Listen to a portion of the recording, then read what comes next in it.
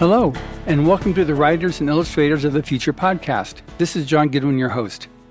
This podcast is dedicated to the aspiring writer and artist and will provide inspiration and tips from top professionals in the field. If you've been listening to this podcast or are new to it, I thank you very much. I would also appreciate if you took a moment to follow it on whatever platform you use to listen to your podcasts. I also have to let you know that our latest volume of L. Ron Hubbard Presents Writers of the Future is now available in bookstores throughout the U.S., Canada, the U.K., South Africa, and Australia, as well as through all major online retailers. So whether you're looking to discover top new voices in the genre, or are an aspiring writer or artist looking to see what these artists have done to win, this book is for you.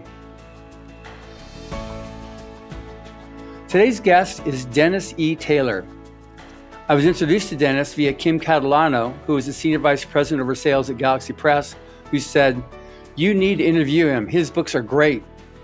His bio simply states that he's a retired computer programmer, an enthusiastic snowboarder, and an inveterate science fiction reader. Having read my first book in his We Are Legion, We Are Bob trilogy, I now understand her enthusiasm. Welcome, Dennis. Thank you. Thanks for having me. All right, so first of all, you're Canadian, which is awesome. My wife is Canadian, and she loves all things Canadian.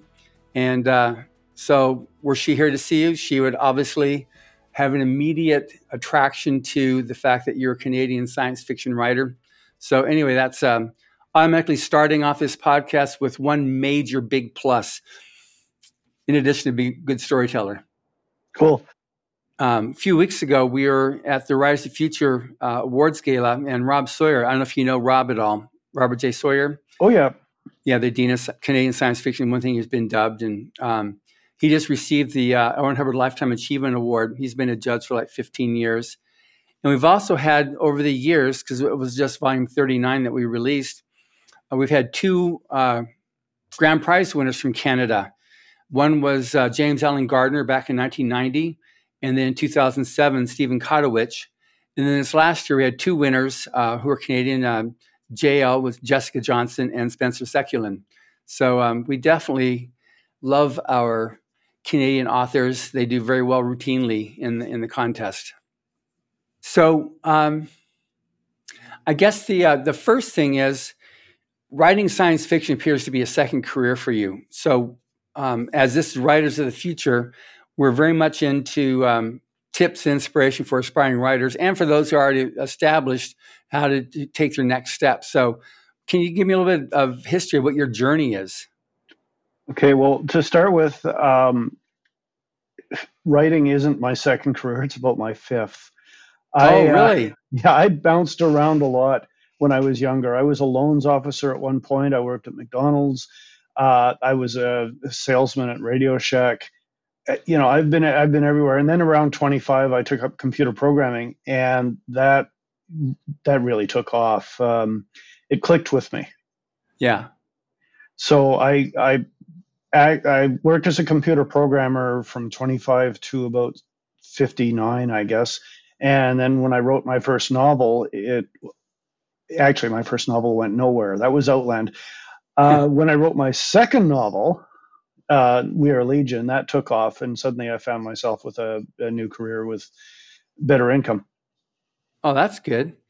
So now on writing, because normally a person doesn't just like step off the ledge and there we go, the words just flow out and there you go. So was there any type of an arc, like you used to love writing in high school or college, or you just kind of like? No, I just started writing, and I started writing Outland, and I self-published it. The first version was kind of amateurish. The thing about me, though, is that I'm obsessive about researching anything that I get interested in. So I was all over the place on the internet, various websites, and bought books on Amazon on how to write and stuff like that. And I just basically bootstrapped myself. Well, that's fascinating. So that's something that there's so much mumbo jumbo and various other, criticisms and do this, don't do that. can't you read the sign that's out there on like what to do? So this is great talking to you right now on this. So you did just a bunch of study.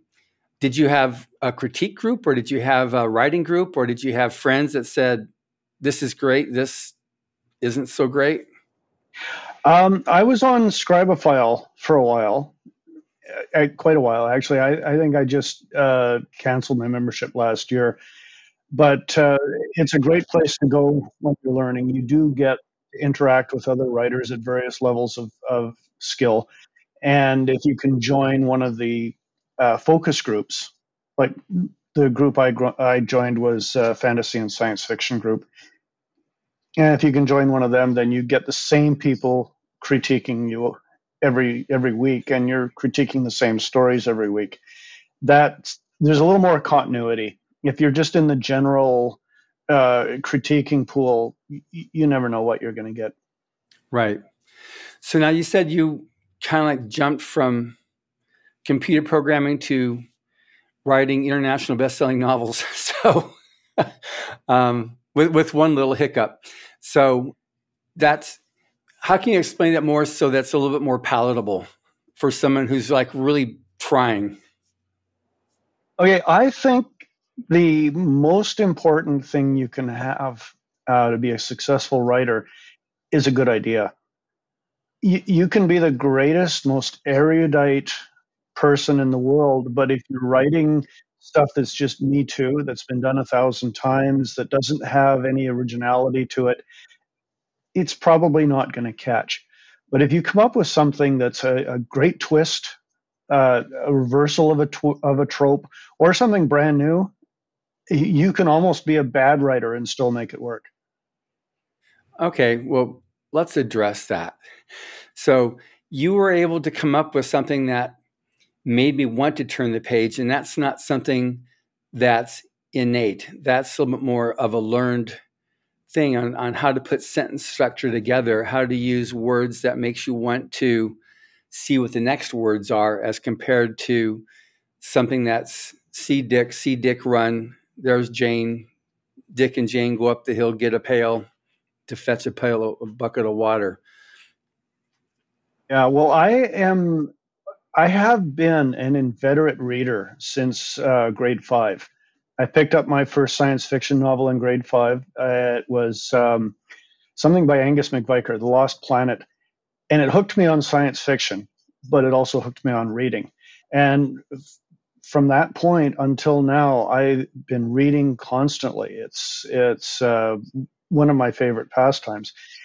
You can't read that many books without absorbing the of the writing and the word choices and things like avoiding echoes and putting in appropriate descriptions and stuff like that.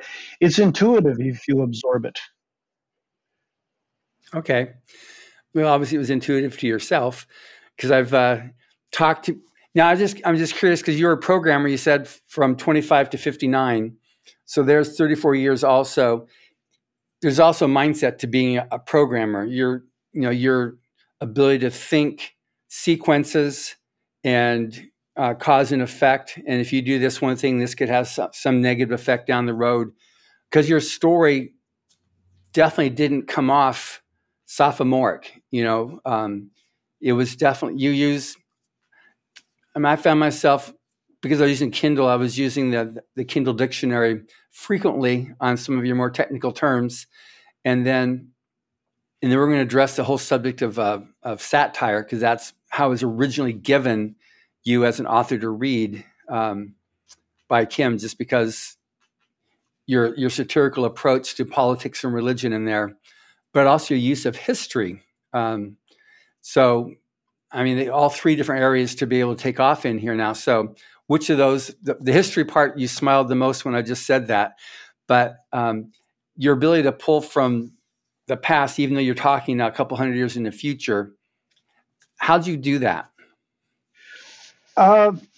In terms of the writing style, it just felt right. In terms of the actual content, I don't think I made any great leaps.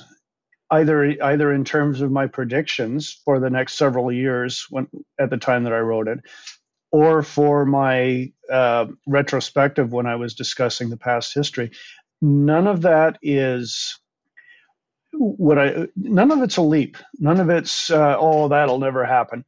Although I will admit a lot of people wrote me on my blog and said, oh, that'll never happen. And it has since happened. So those comments didn't age well.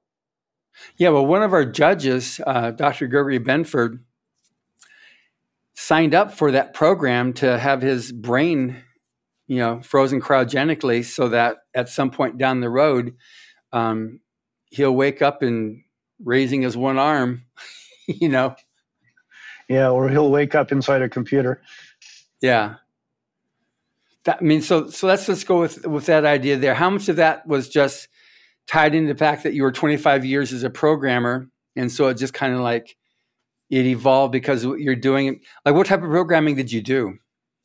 Well, I was all over the place. Most of my career, and I'm loath to admit this, but most of my career was spent programming in COBOL. And it's not a personal choice. It's just the way it worked out in the business I was in. You pick the best tool for the job, really. Yeah. One of the things that programming did teach me was not to have religious viewpoints. And I mean that in the small r religious point of view. You have to be pragmatic. What works, you use. What doesn't work, you don't use. Don't accept something just because somebody pounds their fist on the table and says, this is the way you have to do it. Work it out. There are best practices. There is no dogma. Good. That's absolutely correct. And that's one thing that winners get. And even when you take the free online workshop that we have on writersofthefuture.com, you've got 3 different judges giving you 3 different directions. You can take your own. What works for you is what works for you. Yeah. So now on,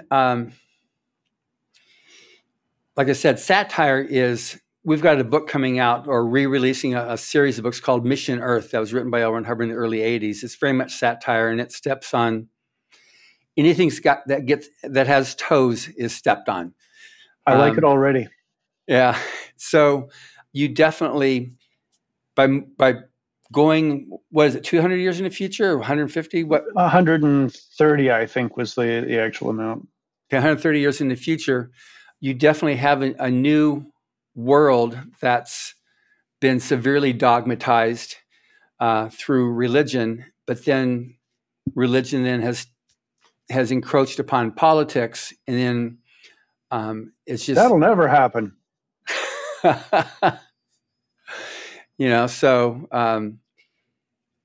what was, maybe it's a silly question, but what was the inspiration to be able to go in the direction of satire? Where maybe you weren't considering satire, but it's definitely humor science fiction, which is kind of like what's referred to these days. Yeah, I think that's just me. I tend to have a cynical point of view on things that I express as humor. So my character, that's what satire is. Yeah, but my character is in a serious situation, but he's looking at it from the point of view of somebody who just doesn't take things entirely seriously.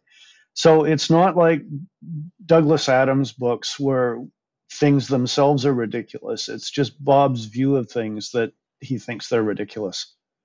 He certainly does. And it's good too. You cover the bases because obviously there's the back doors that he has to discover to be able to break or to unhandle the codes that were set there to be able to control him at some point down the road.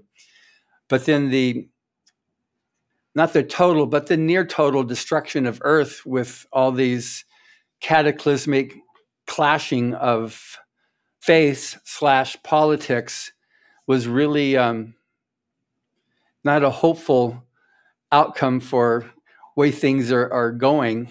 So on that, what was your inspiration? I think that was more of a plot device, actually. Okay. I needed the Earth to be in shambles in order for somebody to come back and help rebuild it. And I think at the point where I was actually writing that, I wasn't sure how that was going to come about, but I knew that that's what they had to do. They had to come back to Earth. They had to lead humanity out to the stars. So, what better than a global war? Yeah. Global warming. Sorry, that was a Freudian slip. Yeah, it definitely warmed up. Yeah. So now I didn't read. Are there 3 volumes in the trilogy, or did I see a 4th? There's 4 now. Heaven's River is the 4th. Yes, a trilogy of 4 books. I've had people. Okay, you mentioned Douglas Adams, so okay, good. So there we go. Yeah, and I've just finished the 5th. I've gotten beta reader responses back. I've got to fold them in. That's going to take a day or 2. So I'll have this out to my editor by the end of the weekend. Wow. So, Mr. Adams, anything you can do, I can do better. A 5-book trilogy now. So, okay, indie versus trad. So you said you started self-publishing just through KDP, Kindlepreneur. Is that what you did to start? Yep. And then how did it transition? Then you go to an indie publisher, or did someone else just pick you up then and said, okay, good, we like you, so now we're going to give you a $3 billion advance and let's run for it? Well, I always intended to go traditional if I was able to. So I started working through Query Tracker to find an agent as soon as I'd finished Outland. And I sent out 50 or 60 queries, and I got butkus, Right. including from my now current agent. So that was ironic. But the first iteration of Outland wasn't good enough to get picked up. It had a lot of cliches in it, and I accept Don't that. you know? Yeah. So I went with the traditional publishing, or traditional. I went with the indie route. Published it myself on KDP. I spent a total of like $120 on the whole process for a cover from somebody. And, I was making coffee money, even Starbucks coffee money. Whoa. Yeah. But you're never going to get rich that way. And then I started up writing We Are Legion, which was the other book idea that I'd originally had. And when I finished that one, I went the Query Tracker route again, started sending out queries. And the very second one that I sent out, I got back a response from Ethan. He tried to sell We Are Legion to all the traditional publishers and had no success because it had some specific problems. One is that it was the first of a trilogy, which is hard to sell. And second, it was from an unknown author, which makes it really hard to sell. Right. So we got no traction at all from the traditional publishers, but we did get a bite from Steve Felberg at Audible. He liked it, and he made us an offer. So what we were faced with is a situation where we couldn't be traditionally published. We had an audio publisher, but no print publisher. So what do you do? Right. So we eventually took the contract with Audible, which in retrospect was absolutely the best decision on the planet. Good. And Ethan, who had I can't remember what his name is for it, but he sells text version novels on his website for authors who have a huge backlist, stuff that's otherwise out of print. So he added my book to that and started publishing it himself, basically through Kindle. And the hard copy version was something else, but Amazon handles it now. So I was essentially hybridly published, traditionally published audio and sort of self-published for text. Mm-hmm. The disadvantage, of course, is you don't have the weight and experience of a traditional publisher behind you. Your book doesn't get out to all the bookstores on the planet. You don't go on tours. You don't get this huge marketing campaign. The advantage is you keep most of the money yourself. Right. So I don't sell as many books as a traditionally published author, but I keep more money per book. So I think I'm ahead of the game. Good. So you're still indie published. Now, does Audible have the rest of your books too? Audible has all of my books. I have publishing contracts. Well, it's now down to one contract because I've completed the other ones, but I've had publishing contracts with Audible since the first book. So they are my publisher essentially. They have done Right. marketing for me. I have a picture of a billboard up in New York with Singularity Trap on it, which I think is the greatest thing on the planet. The billboard, not Singularity Trap. Yeah. So I have the advantages of a traditional publisher now. I have somebody who does marketing for me. That's good. So on your books, have you had any more offers since you've? Because obviously, the Bobiverse is become more of a known item, and I see there's quite a few reviews on Amazon for the series, different titles, and on Goodreads. So, have you had other traditional publishers come back and say, "Look, it's make an offer to you," that you've said no, thank you, because now you realize you're making some good money on your own indie line? Well, when I wrote Singularity Trap, Ethan did the traditional publishing dog and pony thing, offering it out to several publishers. One of them came back with an offer, but it was financially such a bad idea that we just took one look at it and said, no, it would be a huge step backward. Right. So we just decided to continue on the way we were going. And ever since then, it's just been that way, every single book. Yeah, it's interesting. I had Hugh Howey's been a guest a couple times on the podcast, and he wrote the series first of all on Silo, and then he wrote Sand. And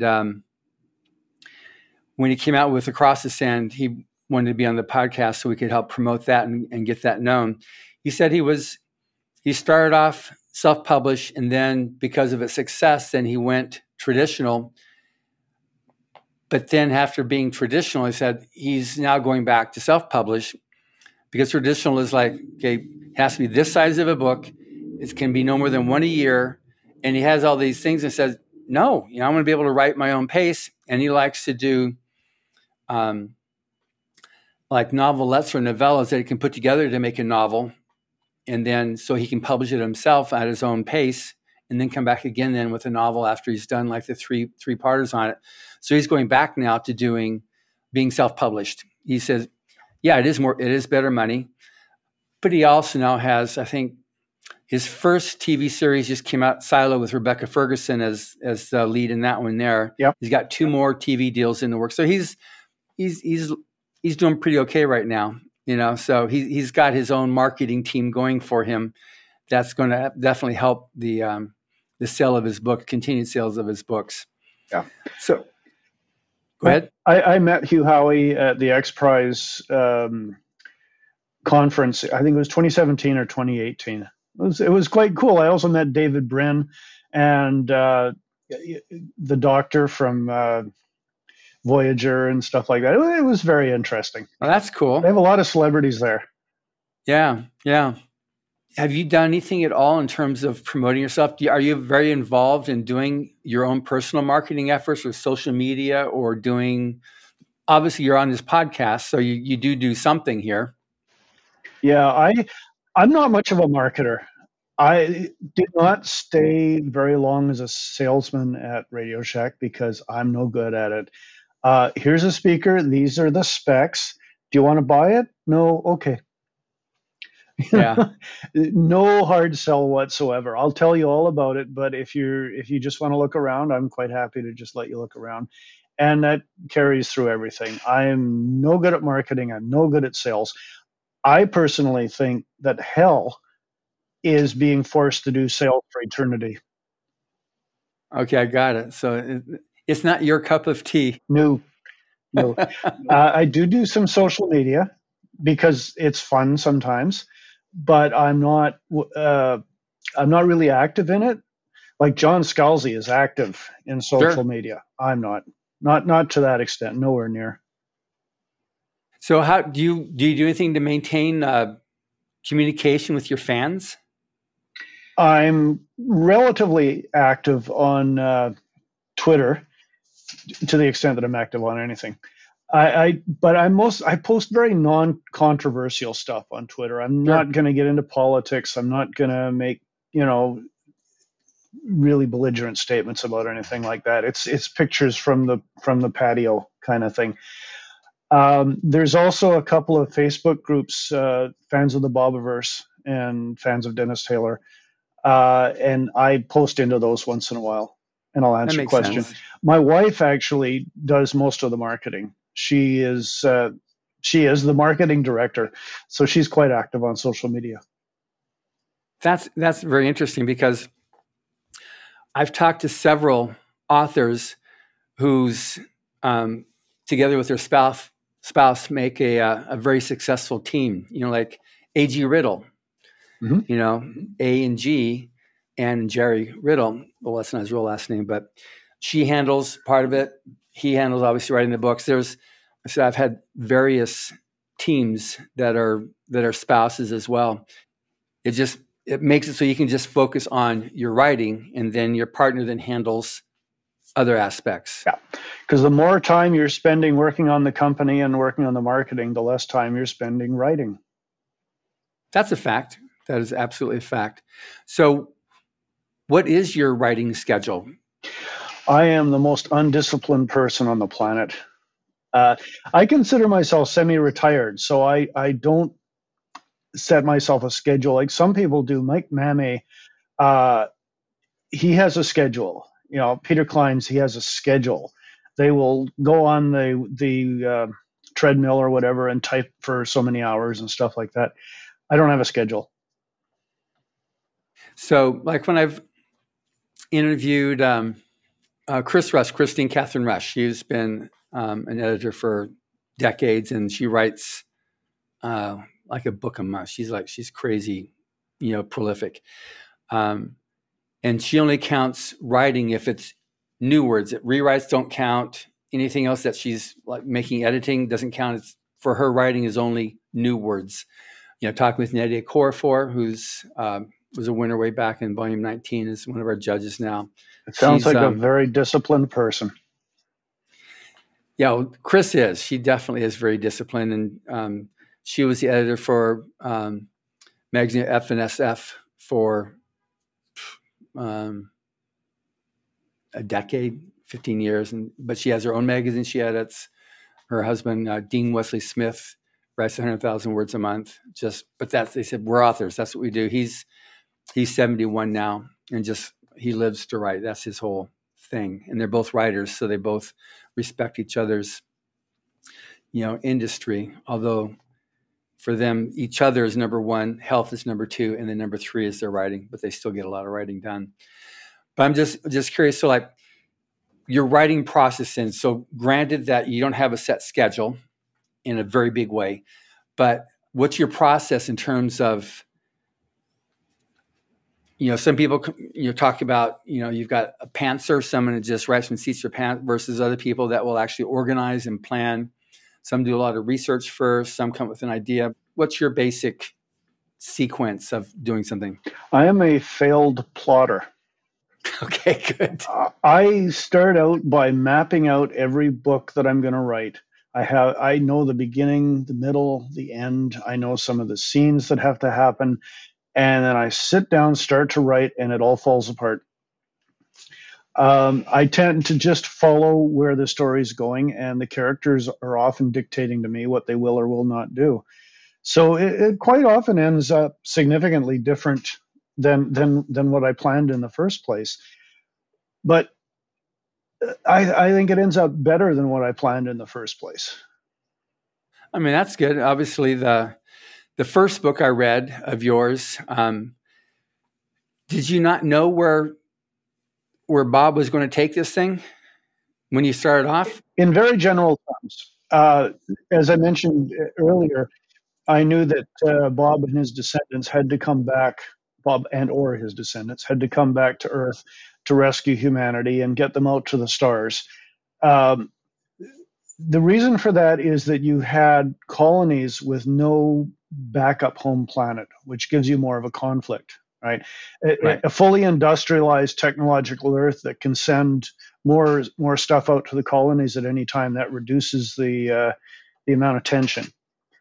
So you take Earth out of the equation, you got to scramble to get people off the planet before it, dies completely, and just essentially dump them on these other planets. And now you have a story.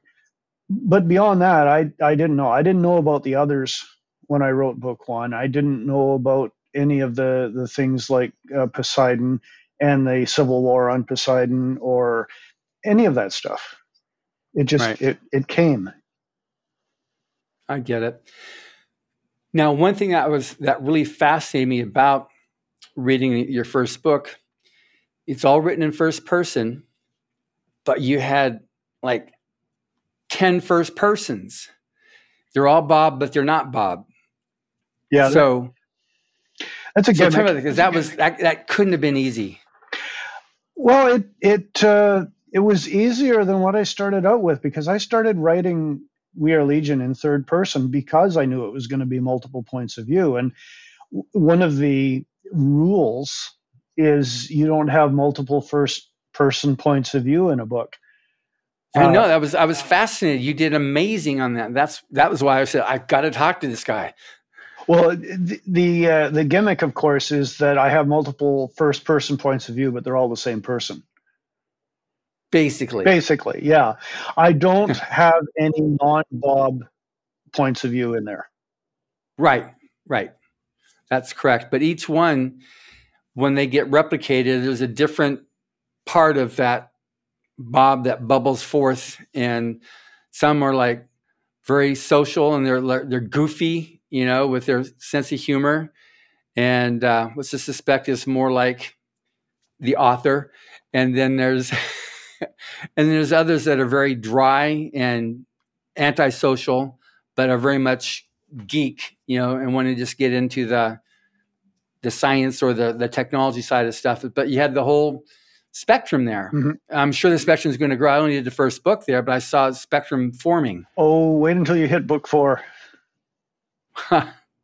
So, I said, I've not read one like this with multiple first persons. And you're right. It's thou shalt not.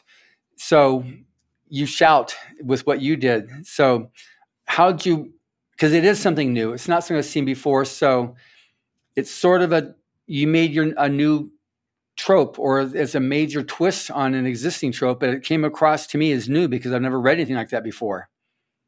Well, the thing about writing, unlike computer programming, is that there really aren't any rules. There are just suggestions, right? If you write a computer program wrong, it'll delete the computer or all the payroll or something like that. If you write a book wrong, all that happens is it doesn't sell, which is bad, Yeah. But it's still a book. Yeah, and you haven't lost the payroll. You can do anything when you write if you can justify it, or if you can make the reader think that it's justified. So multiple first-person points of view, in this case, sure. I wouldn't do it in a non-Bob book, though, unless I had a good reason. The Martian by Andy Weir, he has first person and third person in there, right, which is normally also frowned upon, but the first person is all a diary, so it's epistolary, whereas the third person stuff is the actual, this is what's happening. It works, but he had a justification for it. So with yours, so was there something that triggered or inspired or that made you say, let's just truck this out and just see that spawned Bob? That part was always my intention. I was going for a von Neumann probe. Oy. From, so many nerds know the words but don't know how they're pronounced because we picked them up from reading, and we're quite often horribly surprised to find out that we've been pronouncing it wrong all our lives. Von Neumann probes, for instance, I didn't know until after I wrote We Are Legion that it's not von Neumann. Yeah. Anyway, they were always going to be von Neumann probes. So Bob was always going to replicate, and there were always going to be lots of Bobs out there. Things that were surprises to me was the idea of having each Bob pick his own name. Replicative drift, where each Bob's a little different. That was actually a suggestion from my agent to make them a little different to allow for some conflict. Yeah, that was great. It just like they're the same, but they're not really the same. And how does he deal with that? Yeah. The VR was an addition because it was beginning to look like it was just going to be a bunch of talking heads and not even heads, right? With a stellar a background of stars and just a bunch of voices talking to each other. So I decided I had to put in some kind of visual. So I built him a VR. Do you have a cat? I had a cat. That's Spike. That's Spike. Okay, good. So he's holding up a picture of his cat there, and Spike is one of the central feline characters in the book, and Spike's always jumping on Bob 1's, or is he Bob 1 or Bob 2? Because he's Bob 1. Bob 1, yeah. Original so Bob is the human. Original, that's right. There we go. So he's always jumping on Bob 1's lap and getting in the way and having to get attention, and like your basic cat. Yeah. And actually, my description of Spike in the novel is true to life. Spike is the most non-standoffish cat you'll ever meet. Once she decides she likes you, she will park on you, and that's it. So obviously, you had a permanent parker on you. Mm-hmm. I used to type with one hand because Spike was across my stomach with me holding her up. So I would be banging away with the right hand. With one hand. Yeah. That's funny. So have you had, like, what's been the reaction from other authors on your, like, I was totally fascinated with how you did this, all these different first persons that I've not seen before. I mean, I've seen other stories where there's been multiple first persons, but it's done like different sections of the book. It's not like a continuous flow, which yours is a continuous flow. And you have your different parts. You have what's happening on Earth. You have what's happening in the other sectors of the galaxy, as they're going back and forth. And that was very clever how you solved the problem of the sub-ether communication, or whatever you call it. Yeah, subspace. Yeah. Subspace, yes. So that was convenient that they solved that. That one of the non-talkative Bobs that was out there, he's the one that cracked that one, made that one happen. Yeah, well, I always wanted to maintain an Einsteinian version of the universe, but communications at light speed just turned out to be a real bottleneck for the book. So I went back, I introduced instantaneous communications, and it just allowed so many more things to happen. Oh, for sure. It was a needed aspect that you put in there, because if they're going to go that far away, to have to, waiting for 15 years to get a message across is like, or 5 years, 3 years, whatever. Yeah. It definitely slowed the story down. Yeah, there are places for that in some books, but this is not one of them. Right. So now on anything with science fiction, future science fiction, you've got some of it's based on real science and some of it's based on speculative. That's why it's called speculative fiction. So you were talking about earlier on on this interview how some people would comment on the value or the reliability of your technology, and then like, that's actually correct. So what's been the stuff that's been the most challenged that's actual fact, true science? Well, there have been a number of minor items that I've been challenged on, but nothing really major, nothing that became an ongoing theme of discussion. I do have one guy, or did have one guy, who made a comment, and I can't remember if it was on Amazon or on my blog, that said he stopped reading and he wasn't going to continue reading it because I was using junk science, and he was referring to panspermia, that basically has been completely dismissed by science, which is completely untrue. There's weak panspermia and there's strong panspermia, and I use weak panspermia. You want to explain that to the listeners here? Sure. Strong panspermia would be where life actually originates on one planet and gets carried by meteors to another planet. So it's not native to the second planet. Weak panspermia is when you're talking organic molecules. So the reason, for instance, that there are organic molecules on Earth so early in its history is because they formed in space. And if that's the case, there's a good chance that the same organic molecules will form in any solar system that's formed, and the same organic molecules will rain down on the planets as they become livable, which means you're going to get the same general classes of cellular structure. Same amino acids, same leptosugars, so on and so forth. Right. But panspermia is something that is still discussed in science. So this guy was completely out to lunch. And I don't get into arguments. I can't be bothered. I just let him have his post and ignore him. Right. Okay, so now you're a computer programmer, but you're talking a lot of biology. But I mean, your story that you had there also had a lot of science that wasn't computer. I mean, the computer programmer, that became very obvious as I was reading the book.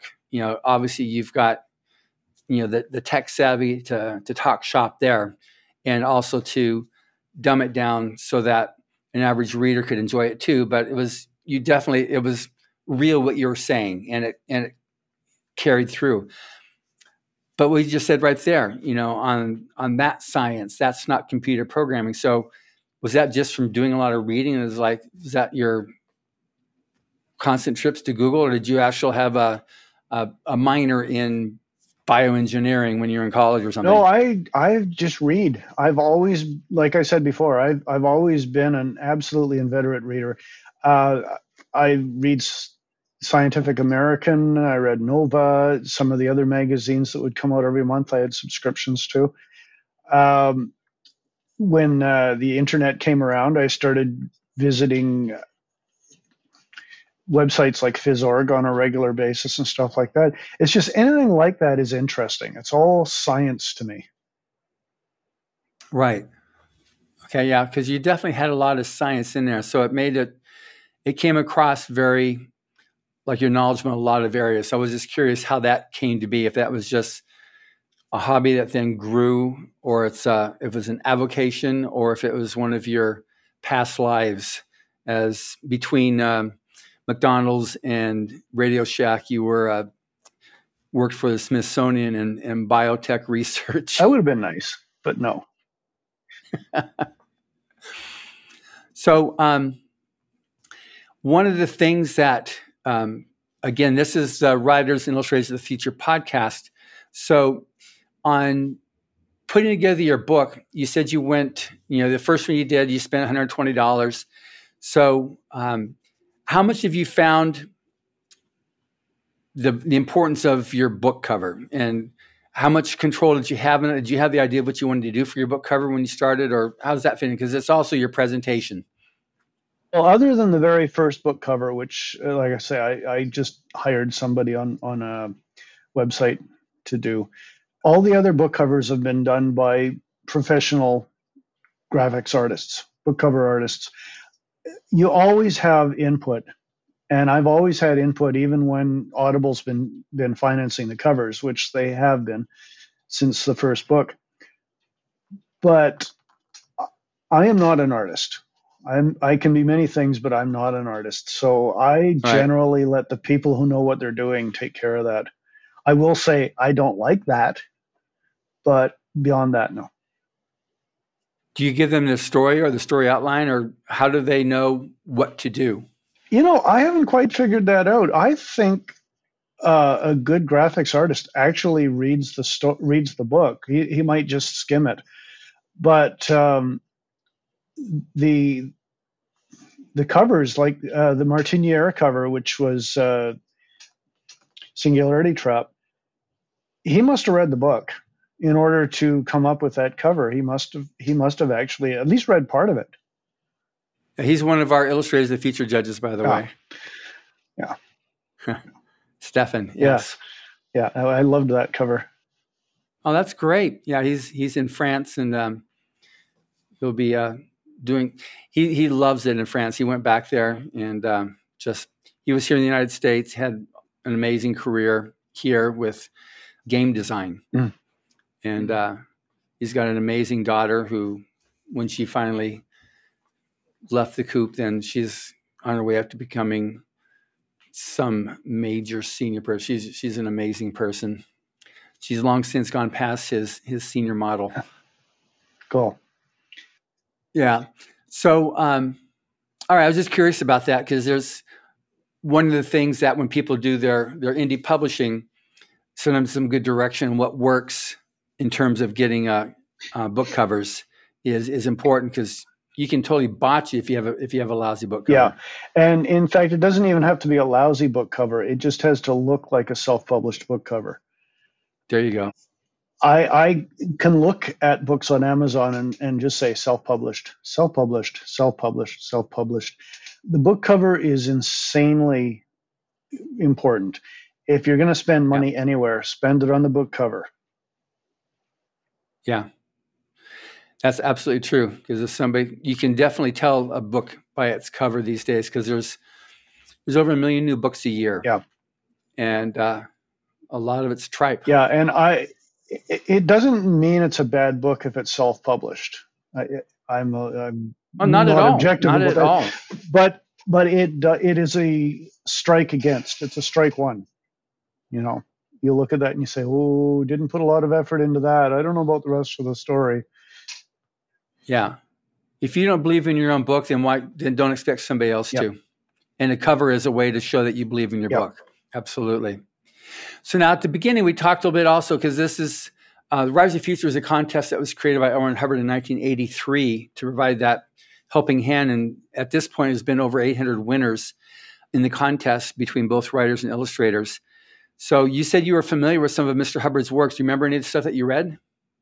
Well, Battlefield Earth is the only one I've read, as far as I know. As far as I know. Yeah, Hugh. Well, check the other Bob. Yeah, he may have written some short stories that I've read and didn't catch the author name. I don't pay as much attention to the name of the author with short stories, but with novels, I always know who I'm reading. Yeah, we mentioned Hugh Howey earlier, and he said he's read that book like 7 times. That's one that really helped him a lot and got him on writing science fiction. And Brandon Sanderson said that's how he learned plot and pacing. And Kevin Anderson, same thing there, just with that book early on in their careers. So, but anyway, so with the contest, and what we're trying to do here is provide, because that's what originally started way back when, like I said, when Owen Hubbard created the contest in '83. So what would be for you some tips or inspiration for an aspiring writer? First, study the subject. Don't just dive in and say, I can write a book. Having done exactly that, that's great. But I'm speaking from my mistakes. I did do a lot of study and research, but only after I'd started writing Outland. So We Are Legion benefited from my research. The first version of Outland did not. I rewrote Outland, by the way, for Audible.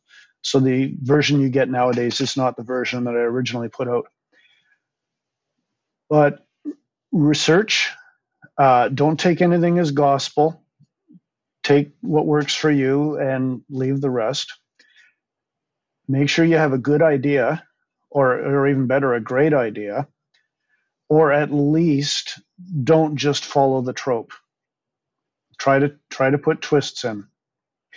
And I guess the last thing is realize that you're probably going to have to write a lot of words before you start to get traction. Yeah. Yeah, it's one of the things that several of the earlier great authors would always say, upwards of saying be willing to throw away your first million words to really build your own voice and to get to this is who I am as an author. So now, again, at the outset, we were talking about the subject of satire. So do you have any particular favorite satire authors? Because like I said, it's referred to now, science fiction comedy is earlier what satire was. It pokes fun at various things, steps on toes. Yeah, I like the idea of stepping on toes. I don't so much like the idea of not taking the subject seriously. The character cannot take the subject seriously, but it has to be a serious subject. And again, I'm going back to Adam's books where it's almost comic book like. I mean, I enjoy his writing, but it's not the same as serious science fiction. I'm probably going to get a lot of hate mail from Adams fans now, but still, there's a fundamental difference in feel between something that's written to be comedic and something that's written with characters who are comedic. Right. So yeah, because your characters. So define that a little bit more, so that people listening to this can actually better understand. Because if they haven't read your story, they're not going to necessarily know what you're saying. We will hope they will read the story as a result of this. But qualify that a bit better, please. Okay, I could have written We Are Legion with stiff, straight characters, people with no sense of humor, like right out of Star Trek TNG in the early years, where everybody was obviously, walking up to their mark, stopping and speaking. And the story itself would be fundamentally unchanged. It's serious science fiction. It has Einsteinian limits, except for subspace radio. People die. There are wars. There are good guys and bad guys and stuff like that. The story could be humorless and not be fundamentally different. But my main character is one of those people who always has a snide remark about anything. Everybody knows somebody who can never, who's always inappropriate. Always has something to say just at the wrong time, or always has a joke about things, even in a serious situation. And that really is Bob. He's never trying to take things too seriously. Yeah. And now the original Bob, and then when all of a sudden he wakes up and starts flailing his one arm, realizing what's happening there. So how'd you come up with that? Because that's obviously everything hinged upon that. I mean, you have to get past, that's the starting point of your story. And so the reader has to get past go on there. So how much of that's based upon just your knowledge of programming? How much is based upon where technology currently was at the time, or where it was rapidly going? How did you ground that? Well, that was a fundamentally necessary part of the story. And it was always part of the plan to have Bob in a computer. One of the problems I ran into early on with the idea of Bob as a von Neumann probe was that if you went with the Anne McCaffrey ship who sang kind of concept, where it's a brain actually embedded in the ship, now you have organics to worry about. And now you have the problem of how exactly do you replicate that? So if you put everything into a computer, it's all hardware, right? And it's easy to build another one, take a backup of Bob, restore the backup into the new ship. That's all straight cybernetics. So Bob has to start off as a computer. He has to learn how to be a computer, and you start with the arm. Right. And there's the thing too with all the other Because at the time, too, where it's taking place now on Earth, and you had the religious factions going on, and he was obviously a creature of the devil with the current hierarchy of religion / politics, and having to figures out early on he better say the right thing because otherwise he'll be unplugged. So how'd you come up with that? I don't want to say philosophy of life, but your, how you worked that out like that. You mean the conflict with the religious people or the existence of them? Yes, both. Okay. Well, I come from a fairly religious family, and I was actually fairly religious in my early life. I was raised Catholic. I've done the whole thing: the first communion, the first confession, confirmation, everything like that. I was an altar boy for several years. As a teenager, I went Protestant and I joined a Baptist church, and I learned their outlook on things. And what I ended up learning was that it was not compelling. And then you have to start thinking to yourself, well, why do these people think it's compelling? And you start to try to develop a theory of how other people are thinking and feeling. It doesn't necessarily take you down good roads. Right. So combine that with what's been happening in American politics for the last 20 years or so, because it didn't just start with Trump. I mean, it was around well before that. And I don't think it's much of a stretch. I'm constantly surprised when people are constantly surprised by the way I predicted things happening in the Bobiverse books. And I just shake my head and say, well, how can you expect it to have gone any other way? All right. So with that, so someone who's not familiar with yourself or the Bobiverse, how can somebody find you? How does somebody find these books? Well, they're on Amazon. They're on Audible. And those are the two main places to find them. They are not on Kobo and Apple and stuff like that because I wanted to get in Kindle Unlimited. Right. And there's only one way to do that. Yeah, and that's to be exclusive. Right. So then they search I Am Bob. They search Bobiverse. We Are Legion. We Are Legion. That'll usually get it for you. Yeah. Okay, good. And then you said you've got two Facebook groups, or there's two groups that. Yeah, there are two Facebook groups. I'm not in the admin for them. I visit once in a while, but I'm just a member. Fans of the Bobiverse. I think there might be a third one relating to Outland, but I can't remember. And fans of Dennis Taylor. Fans of the Bobiverse is the most active one. Sure. So, as I said at the outset here as well, I can totally understand why Kim was so adamant that I read your work. And because we're getting ready to come out with Mission Earth, which is a 10-volume satire series written by L. Ron Hubbard, like I said, where he steps, there are no toes where toes may exist anywhere on this planet that don't go unstepped on. So it's something that if you enjoy that type of stuff, then I highly recommend you, Dennis, as well, have a read of these things here. They're really good. And we've got an audiobook ready to come out. It's 123 hours for all 10 books, but that's soon to happen. But anyway, it's been great speaking with you. I very much appreciate this time to chat with you.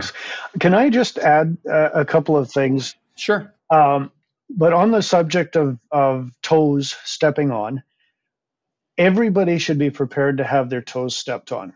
If you don't think your toes should be stepped on, then you need to give your head a shake. Nobody's immune, nobody's Teflon, nobody's bulletproof, and nobody should expect to be. Good. Maybe that's why I enjoyed this book. And thank you for listening. Subscribe to the Writers of the Future podcast wherever you get your podcasts. We have also been syndicated on the United Public Radio Network, where you can find these podcasts as well. Writers of the Future series can be purchased wherever books are sold in the US, Canada, the UK, Australia, and South Africa, and available everywhere via Amazon.com. We're especially appreciative of our sponsor, Carnation, for supporting this podcast. Carnation has been making delicious milk products for over a century and is still going strong. Writers and illustrators of the future are contests created by L. Ron Hubbard to provide a means for the aspiring writer and artist to be seen and acknowledged. It is free to enter and open to amateur short story writers and artists of science fiction or fantasy. Again, thank you very much, Dennis. All right, thanks for having me on.